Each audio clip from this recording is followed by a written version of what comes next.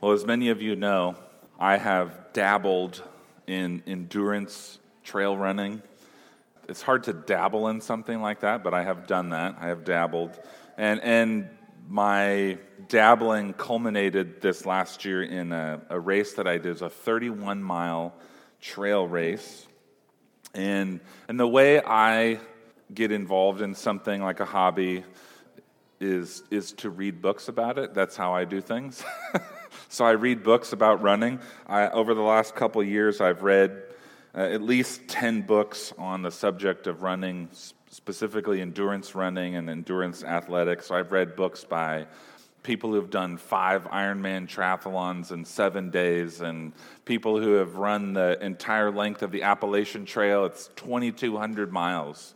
I've read books by people who've run 135 miles through Death Valley and 200 miles around Lake Tahoe. And I think there's a picture up here. This runner here, his name's Kilian Jornet. He's probably the greatest endurance athlete in the world today, maybe ever. I mean, that's a big thing. But he recently ran, or he hiked, but he set the record for the fastest ascent on Mount Everest.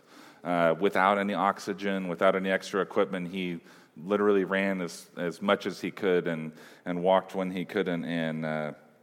And when I've read these stories and read the accounts of these people, without fail, even the greatest endurance athletes in the world, even the most talented, the people who've trained for almost their entire lives, every one of them has reached a point where they want to give up, where they're literally laying on the ground during a race and saying, I have nothing left. I just want to be done. But they kept going.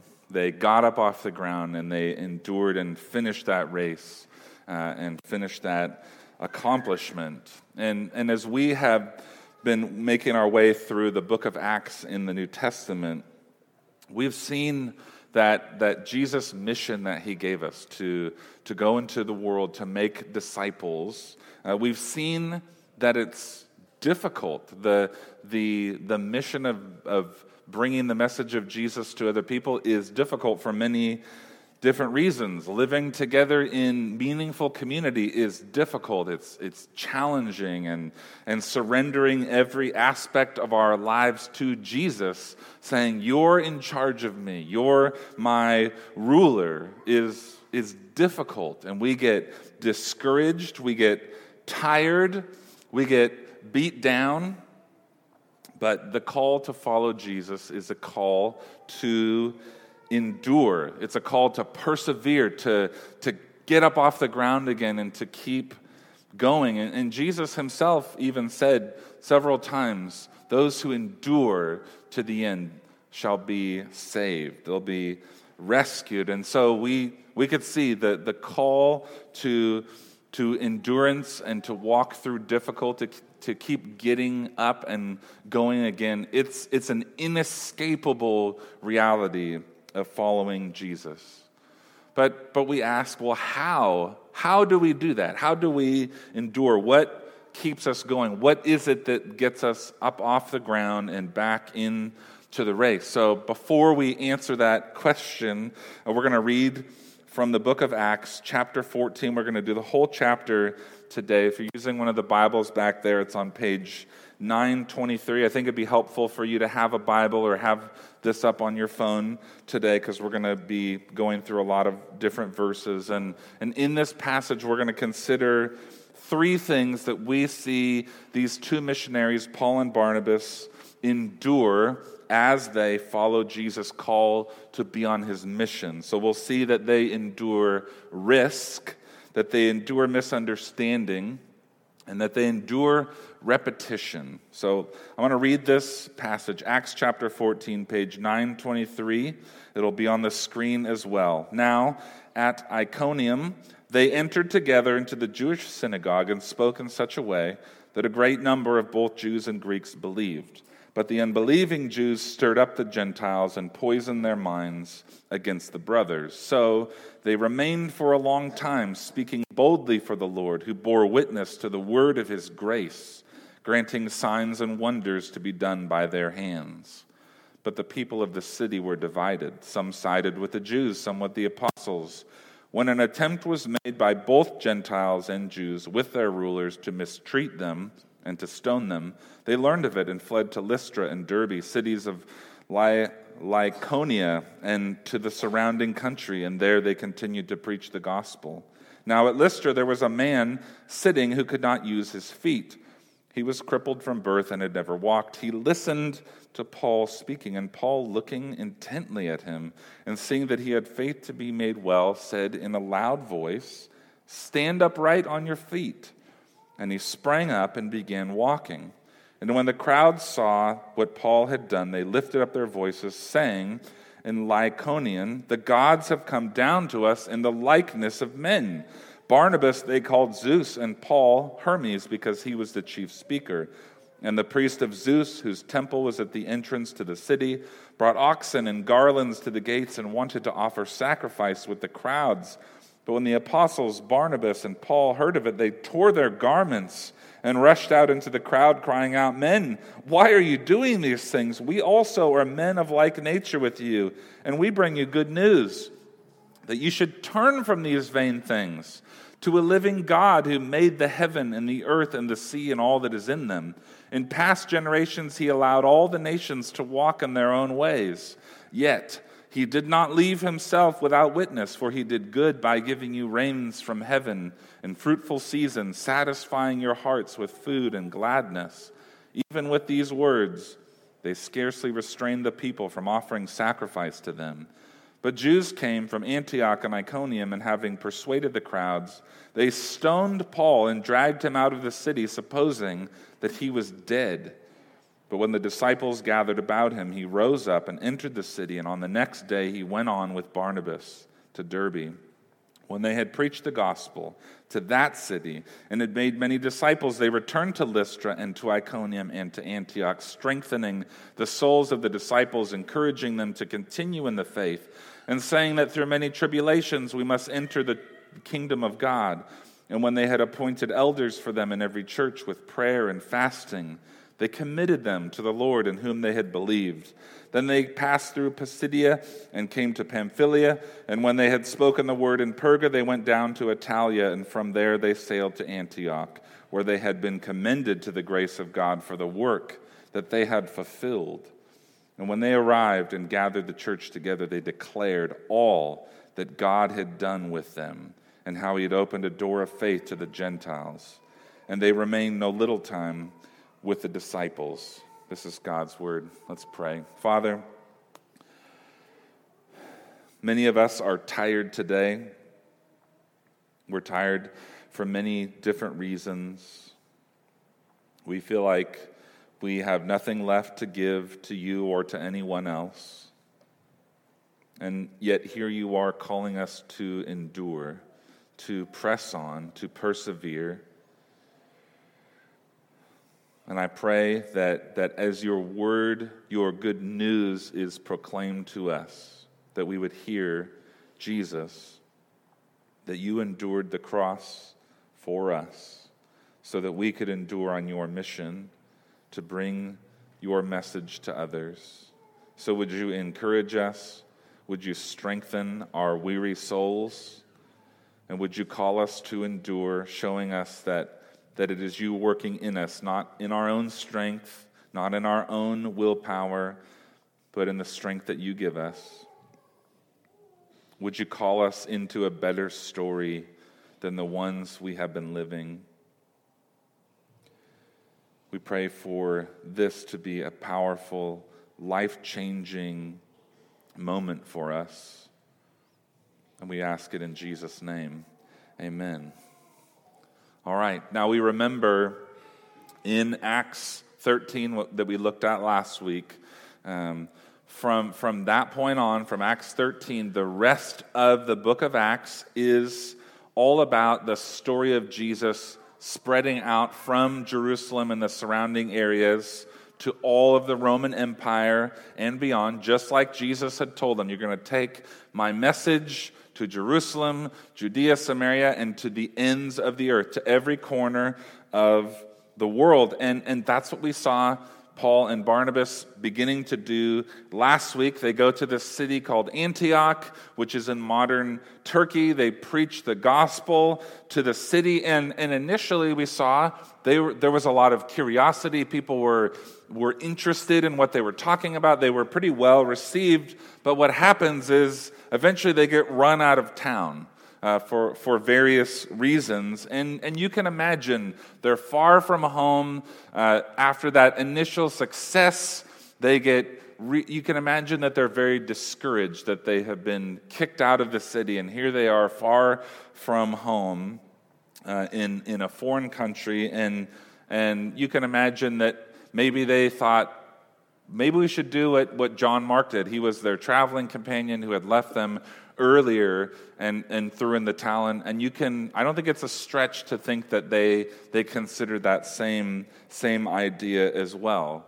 But they do not give up.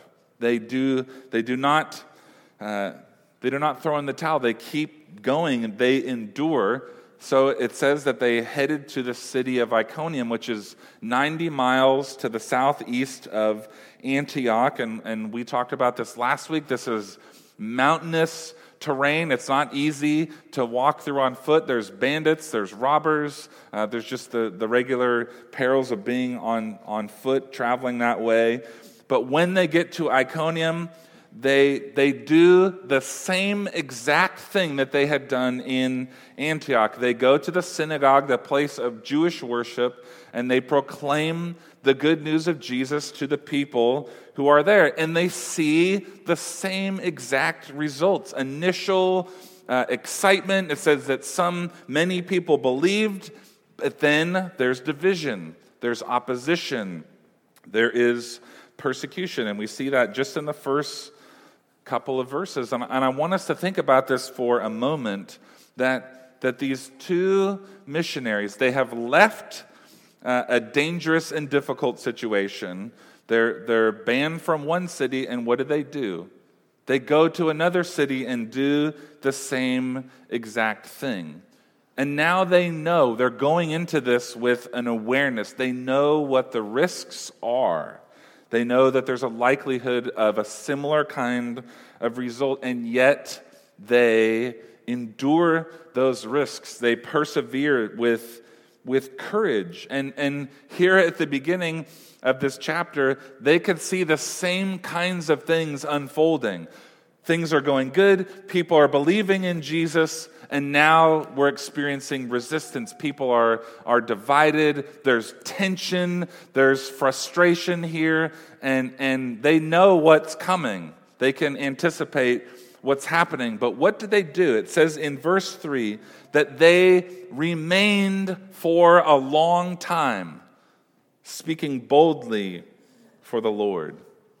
So even under the threat of danger, Luke, the author of Acts, he says they stayed in the city for a long time. This is probably a period of several months that they were there. They remain on Jesus' mission. They plant a church. They're discipling people who put their faith in Jesus. They're training up leaders. They're declaring the gospel in the city. They're showing the good news of Jesus through their lives. It says that God granted them even to do miracles, signs and wonders, so that people could see the power of the gospel through their lives. Even at great risk, every day they were there was a risk. They endured. Now, when we think about this situation, we think about our own lives, how's this going to apply to us? My objection is, well, you just get killed? Is that like the destiny that we all have? And I think this is important for us because sometimes we get like a martyr complex going, like there's nobility in just going through difficult things just for the sake of doing those things. So we have to look at these men as they're on mission. They don't go looking for danger. They're not provoking these things on purpose. We don't have to seek out persecution as we're following Jesus. Tony Merida, he says, we need to be brave on mission, not stupid. So be brave for Jesus, not stupid. And we see Paul and Barnabas, when they're in this city, eventually it gets to the point where they realize, it's too hot here. We need to get out. And so it says in verse 7 that they leave the city. They know that their lives are in danger. But I want us to think about that middle period when they knew this was a risk, but they endured. And that's the primary example we have here, is that they endure the risk of being on Jesus' mission. And we can ask ourselves, what are the risks that I am taking for Jesus? What are the risks that you are taking for Jesus as you follow him? So maybe you finally shared the message of Jesus with somebody that you work with or somebody that you know, or maybe you've been more generous with your time or your money, or you're serving your church community in a way that you have not done before, or maybe you have brought an area of your life into obedience to Jesus that you've been trying not to for various reasons. And in each of those examples and 1,000 others, we're taking a risk in a way. We're saying, I'm putting my comfort, my security, my convenience, my preferences underneath my allegiance to Jesus. And that's risky because it's uncomfortable. It could bring difficulty into our lives. What if we tell somebody about Jesus and they visibly are upset or opposed to what we have to say? There's an element of risk there. Or maybe if we're beginning to give financially with our time and it costs us, right? It's literally costing us something and it makes our life more difficult. There's a risk that we're taking there. And I know that many of you are in the midst of this right now. You're feeling the effects or the costs of the risk that you're taking to follow Jesus. He's calling you to grow. He's calling you to obey. He's calling you to take risks for him. He's calling you to make changes in your life. And I want to just say, as your pastor, as your brother in Jesus, endure those things.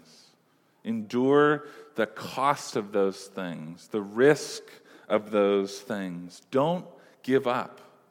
Keep going. Press on. Persevere. Even when it is hard, even when you get the pushback, even when you feel the pinch of those things that Jesus is calling you into. And then I know there's some of us here who are probably resisting that call that Jesus is giving us. We're holding back. We're saying, I don't want to do those things. I'm afraid. I'm selfish. I don't even know what I am. But I just don't want to yield those things. I want to call you to surrender. Surrender those areas in your life. Jesus is calling you to things, and you can surrender. You can take those risks because he is there for us. He will never fail us. And so yield your life to him. Hear his call and respond by taking that risk. Just like Paul and Barnabas, Jesus is calling each one of us to go on his mission, to take risks, and he is going to be with us every step of the way. So take the risk and endure the hardship of the risks that you take. Next, the call to follow Jesus is a call to endure misunderstanding. So we see Paul and Barnabas, they leave this city of Iconium. They travel another 20 miles to a city called Lystra, and they do the same thing. They preach the gospel. And as Paul is preaching, there wasn't a synagogue in Lystra. It didn't really have a Jewish community there. So it's all Gentiles or pagans, you could call them. They worship primarily Greek gods. And so they're just out in town. They're out in the city square preaching about Jesus. And as they're preaching, Paul, he sees this man who's obviously disabled. He can't walk. And the Holy Spirit gives Paul some kind of insight or discernment that this man is responding to the message of Jesus, and that he has faith that the Jesus that he is hearing about can heal him. And that's a sort of an unknown. How does that happen? How does Paul know? It's not really explained to us, but it's clear here that Paul he looks intently at this man. He's staring at him, and he sees something that the Holy Spirit reveals to him, and he says, "Get up. You're healed. Jesus has healed you." And it says that the man leaps up, he springs up, he bounces up. He doesn't struggle to his feet, he bounds to his feet, and immediately he is completely healed. So this is awesome, right? That's exciting. We've seen Jesus do this. We've seen this happen with other disciples earlier in the book of Acts. Peter and John had seen this happen. And here in this moment of the miracle of God's grace at work in this man's life, a misunderstanding begins to take place. Verse 11, when the crowd saw what Paul had done, they lifted up their voices, saying in their native language, "The gods have come down to us in the likeness of men." So their thought is and that Paul and Barnabas are themselves gods who have come down into their town. So what happens here? It's just a classic example of cross signals. We have language barriers. So they're speaking in their native language, not in Greek. It's probably what Paul and Barnabas were doing. They're working within their pagan religious traditions. They also had a legend in their town that the gods had visited them before and they weren't welcoming enough, and so the gods judged them with a flood, and so they really didn't want that to happen again. And so they have this religious zeal that's going on. We want to just overdo it for the gods who have come down to see us. And so they go to the priest of Zeus. They're getting a sacrifice ready. They've got these beautiful garlands that they're going to put on the necks of Paul and Barnabas. And it's all not for Jesus. It's not for the God that they've been talking about. It's for another God. And Paul and Barnabas, they do their best when they finally understand what's happening. Because there's a moment where, like, what is going on right now? Like, they seem excited, but not for the right reasons, we think. So once they realize what's happening, they do their best to express their true intentions. And Paul starts preaching a message very different from the one we saw him last week. He was preaching to a Jewish audience, so he's using the scriptures. He's trying to speak, we talked about this, in a way that they will understand. And he does the same thing here for the people of Lystra. He's trying to communicate to them that we are the messengers, not of Zeus, not of Hermes. We are the messengers of the living God, the one true God. Put away those vain things. Turn away from these things that you've been worshiping and follow the one true God. Follow Jesus. But even with his best efforts, he's probably yelling till his voice is gone. The crowd is just caught up in their misunderstanding. It says in verse 18, even with these words that Paul was preaching, they scarcely restrained the people from offering a sacrifice to them. And I think we get a sense of the frustration that Paul and Barnabas are feeling. They've come hundreds of miles. They've been faithfully preaching the gospel of Jesus. They've suffered persecution. And now they can't even get the basics across to these people that they've come to share the message of Jesus with. And it's just kind of a low point. I mean, these guys think that we are a different God. And that's just beyond frustrating. It says they tore their clothes. I mean, I've never intentionally torn my clothes, but you got to be frustrated. They tore their clothes. And as we go today on Jesus' mission, we're going to go out from here, we're going to go home, we're going to go to work, wherever Jesus has us. I think that we experience the same kind of frustration a lot of times where, despite our best efforts to love people with the love of Jesus, and to speak the message of Jesus to them. People misunderstand what we're saying. Our culture is so mixed up when it comes to Jesus and who is God and what is he like. And every person, it feels like, has a different definition of the things that we're talking about. And so people will misunderstand us. Our motives will get questioned. People will latch on to us, but for the wrong reasons. People will use us. People will lie to us. People will say we lied to them. People will, they'll accuse us. They will flatter us. The same person will talk about you in glowing terms and then curse you. Same person. Could be the same day. I've had all these things happen to me. But the long and the short of it is we will be misunderstood as we follow Jesus. The things that we say about Jesus, the life that we're living for Jesus will be misunderstood. But we have a call, and we see it here, to endure through misunderstanding, to press on even as we are misunderstood. We don't give up on people. We try as hard as we can to tell them about Jesus in ways that they can understand us. We don't just bail on them when they don't understand the first time. Like, well, clearly this person is not intelligent enough to know about Jesus. That's not what we see here. We endure misunderstanding and we try to bring clarity. Holy Spirit, help me to speak Jesus to these people. Help me, because they're misunderstanding what I'm saying, and I need you to reveal Jesus to them.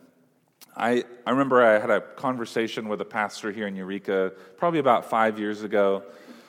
We went out to breakfast, and he was just asking me, he was new in town, and he said, well, what's it like sharing Jesus with people here? And I was telling him about, just the way that I try to look at myself and the way we as a church are trying to follow Jesus on mission is to be present with people and to be a faithful presence of Jesus to them. So not just making a pitch for Jesus, a sales pitch, a cold call, but living out the gospel in front of them through the things that we say and the things that we do over a long period of time. And he said, "Oh, I don't do that." He said, if I tell someone about Jesus and they don't respond, I'm done with them. I'm done. I move on. I'm not going to waste my time with somebody who's not responding to the gospel. Jesus has given us a mission. We don't have time to be with people who don't respond. And I was like, wow, I don't even know what to say. Good luck, I guess. I don't know. And he was very adamant about this, kind of saying, like, you should probably not do what you're doing. You should do what I'm doing.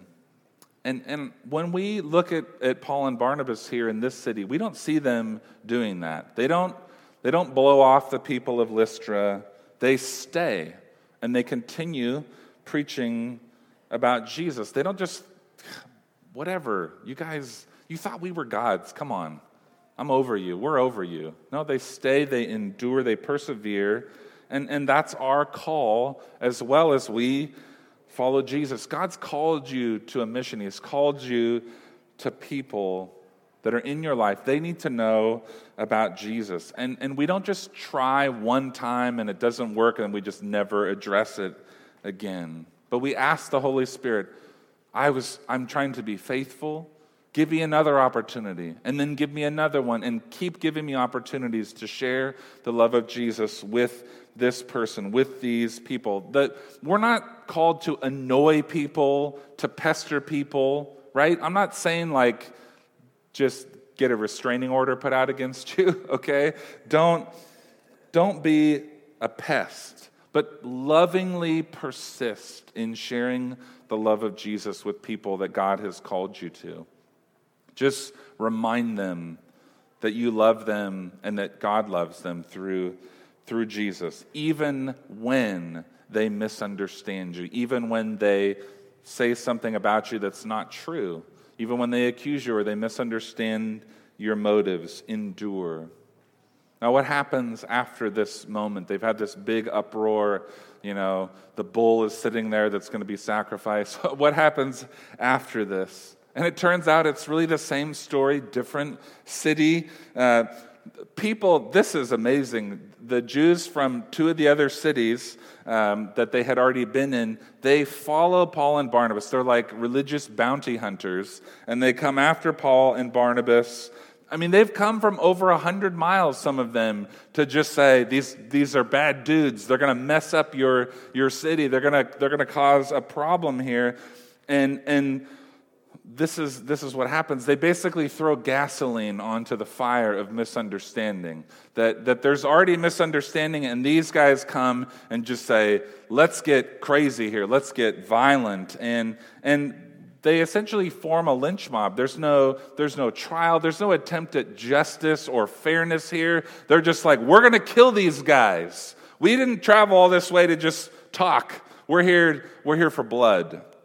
And they drag Paul outside the city. They throw giant rocks at him until he looks like he's dead, and they leave him there, and they go back to where they came from. And right, this is the cost of enduring the risk of following Jesus, enduring the misunderstanding. There's real cost here. When we follow Jesus, we will be misunderstood. And sometimes that will cost us. Probably not going to get large rocks thrown at us, but our reputations will suffer at times. Sometimes we'll be treated unfairly. Sometimes we will be alienated. Sometimes we'll be called intolerant. Sometimes our friends and our family and our community, our neighbors, will reject us because we follow Jesus. But our call is to endure, not to shrink back, not to take the hard edges off of Jesus' message. Paul talked about this when he wrote to Timothy, who is his son in the faith. And Timothy, he wrote a couple letters. Paul wrote a couple letters to Timothy. And Timothy was from this city. He was from Lystra. And he became a follower of Jesus because he heard the gospel from Paul and Barnabas. And later on, he ends up going on mission with Paul. And in one of his letters to Timothy, Paul says, you're going to be misunderstood just like I was. But remember how you came into the family of Jesus. Paul says in 2 Timothy 3, you, Timothy, you followed my teaching, my conduct, my aim in life, my faith, my patience, my love, my steadfastness, my persecutions and sufferings that happened to me at Antioch and Iconium and at Lystra, which persecutions I endured, yet from them all the Lord rescued me. Indeed, all who desire to live a godly life in Christ Jesus will be persecuted. Sometimes we read these letters like 2 Timothy and we forget that they were birthed in the pain of real suffering, right? You read that letter now and you're like, oh, I know about Antioch and I know about Iconium. I know what happened at Lystra. Paul had large rocks thrown at him till people thought he was dead. People that had an interest in seeing the job completed. But his family and Jesus, they came around him, they supported him, probably prayed for him, and he got back up. This is incredible. He got back up and he went back into the city. The city that had just cast him out and violently tried to kill him. He goes back into the city. He endures. He keeps going. And the next day, probably a little sore, he travels another 60 miles to another city called Derbe. And what does he do? He keeps on telling people about Jesus. Now, so far we've seen that as we follow Jesus, we're called to endure risk, to endure misunderstanding. And here we see at the end of the chapter that we're called to endure repetition. We're called to endure repetition. Where do we see this? After Paul and Barnabas, they're in this city called Derbe. They plant a church there. And this church apparently really thrives, really grows quickly, and there's a sense of fruitfulness and not as much of a sense of opposition and persecution. So after they're there for a period of time, seeing this church community growing, they decide it's time for us to return to the church that sent us back in Antioch in Syria, the church that the Spirit led us, sent us out from. We're going to go back there and just give them a report on what's been going on. Now, if we look at the map again, we got the map there. So they're in Derbe, which is kind of in the middle, and they have to go to Antioch, which is to the east of them. That's where they're headed. That's where they're going.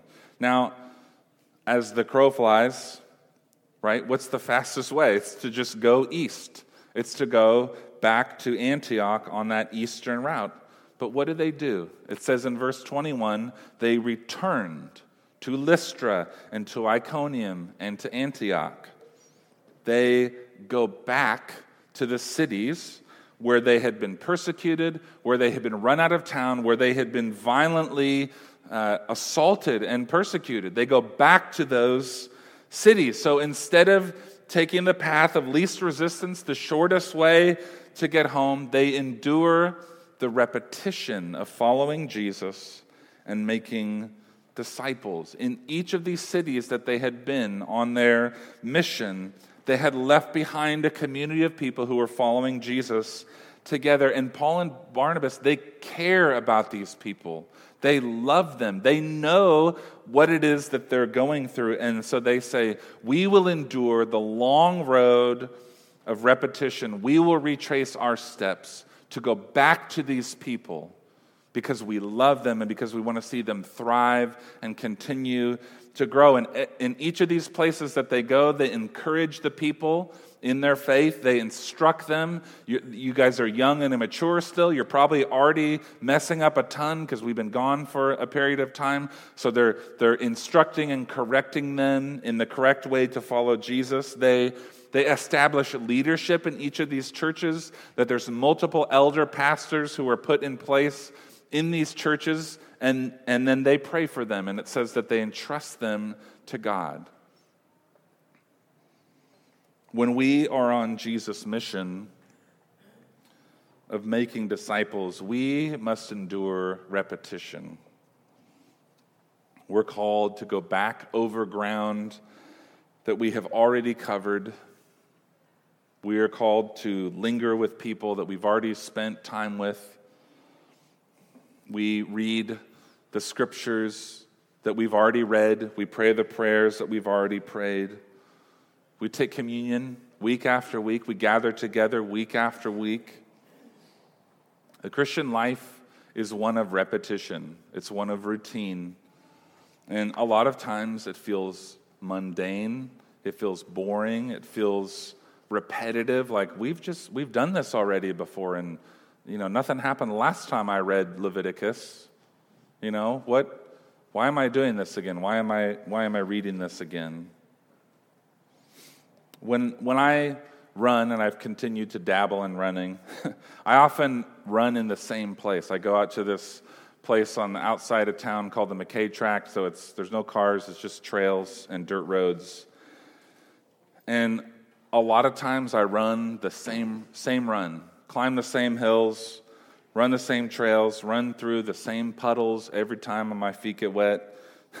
I looked back on my running app. I've run in the last couple of years, at least 75 times I have run in this place. But in the repetition of going back to that place again and again, what am I doing? I'm building a base of health and fitness. I'm enjoying God's beautiful creation. I'm not on a treadmill in my garage because I can't do that. I'm training my body and my mind to endure. And that's happening through repetition, going back to the same place again and again. Now, when I needed to, last year, I was able to run this long race on a trail that I'd never been on before, at a distance that I'd never covered before. But I could not have done that if I had not gone again and again and again to the same place and run the same run that felt just like, here I am out here just putting in miles again. I could not have done that race without putting in that repetition in those miles. Following Jesus is a call to endure repetition, to cover ground that we've already covered, to go back again and again to the simple message of the gospel. We said this a couple weeks ago. B.J. Thompson, he's an author, he says, the gospel is just simply saying, I am a mess, and yet I am deeply loved by God. And sometimes we just get bored of that. I've already heard that before. I've already spent time on that. But don't move on from the gospel. Don't try to find another message of good news. Endure the repetition of following Jesus. Persist in knowing him and persist in sharing him. One of the questions that I got a lot, and I know that other long-distance runners get, is, why would you do something like this? It's a legitimate question. Why would you put yourself through such agony? Why run so far? And why keep going? And I think the same question could be asked of us as we follow Jesus. Why keep following Jesus when the road is hard? Why keep following him when there's opposition, when so many questions remain unanswered, when there's risk and there's misunderstanding and there's repetition? Two reasons why we endure. We endure because of Jesus, and we endure for Jesus. We endure because of Jesus, because he endured for us. Hebrews chapter 12 says, let us run with endurance the race that is set before us, looking to Jesus, fixing our eyes on Jesus, the founder and the perfecter, or the one who completes our faith, who for the joy that was set before him endured the cross, despising the shame, and is seated at the right hand of the throne of God. We endure because Jesus has endured for us. Even when we had given up on him, even when we were opposing him, even when we were his enemies, Jesus endured the cross for us. And now he's calling us into this life of enduring faithfulness. We have been loved deeply. We have been loved at great cost, and now we can love deeply and at great cost. We endure because of Jesus, and we endure for Jesus. We endure because we've been loved, and we can love others. Again, in his second letter to Timothy, Paul says, therefore, I endure everything, for the sake of the elect, or for the sake of those that God has chosen to be in his family, that they also may obtain the salvation that is in Christ Jesus with eternal glory. You and I, we do not save people. We can't do it. But we are the way that Jesus calls people into his family. We are the avenue or the conduit that people come to meet Jesus. And so we endure because of Jesus and for Jesus on his behalf. And I love the last few verses of this passage in chapter 14.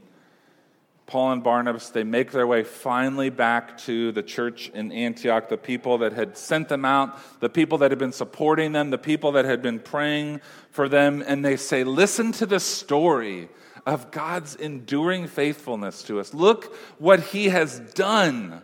Look what he has done. He has been saving people. He's been with us every step of the way. And he helped us to endure. He helped us to complete the mission that he sent us on and that you sent us on. And now look at all the people that have met Jesus. Look at the churches that have been planted. They're not bragging They're saying, we're boasting in God. We're boasting in what he has done through us. Because he endured for us, we were able to endure for him. What is the story that your life is telling? What are you enduring, and why are you enduring that? What keeps you going? Through this passage, we're seeing that Jesus is calling us to live a better story that rests in him and that helps others to know him. And so the call here is for us as a church to live together, live out this story, to endure together, to endure risk and to endure misunderstanding and to endure repetition together. And why do we do it? Because we know that we have been loved by Jesus. And we do this for Jesus so that others might know him. So let us endure together the race that is set before us. Let's pray. Father, we thank you for your great love for us, your pursuing love that hunts us down, even when we have been running away as fast as we could. You have endured. Your love has endured, and we thank you so much for that enduring, faithful, steadfast love that you have shown to us again and again, even as we have made complete disasters of our lives. You've come to save us. You've come to rescue us. And we pray that as you begin to put our life back together in Jesus, that we would hear the call to endure, to not give up, to not surrender, to not throw in the towel, but to press on for Jesus, because of Jesus. We cannot do it without your help, and so we ask you to help us, and to help us to share that good news of Jesus with others, and help us to endure together as a community as we continue following you. In Jesus' name, amen.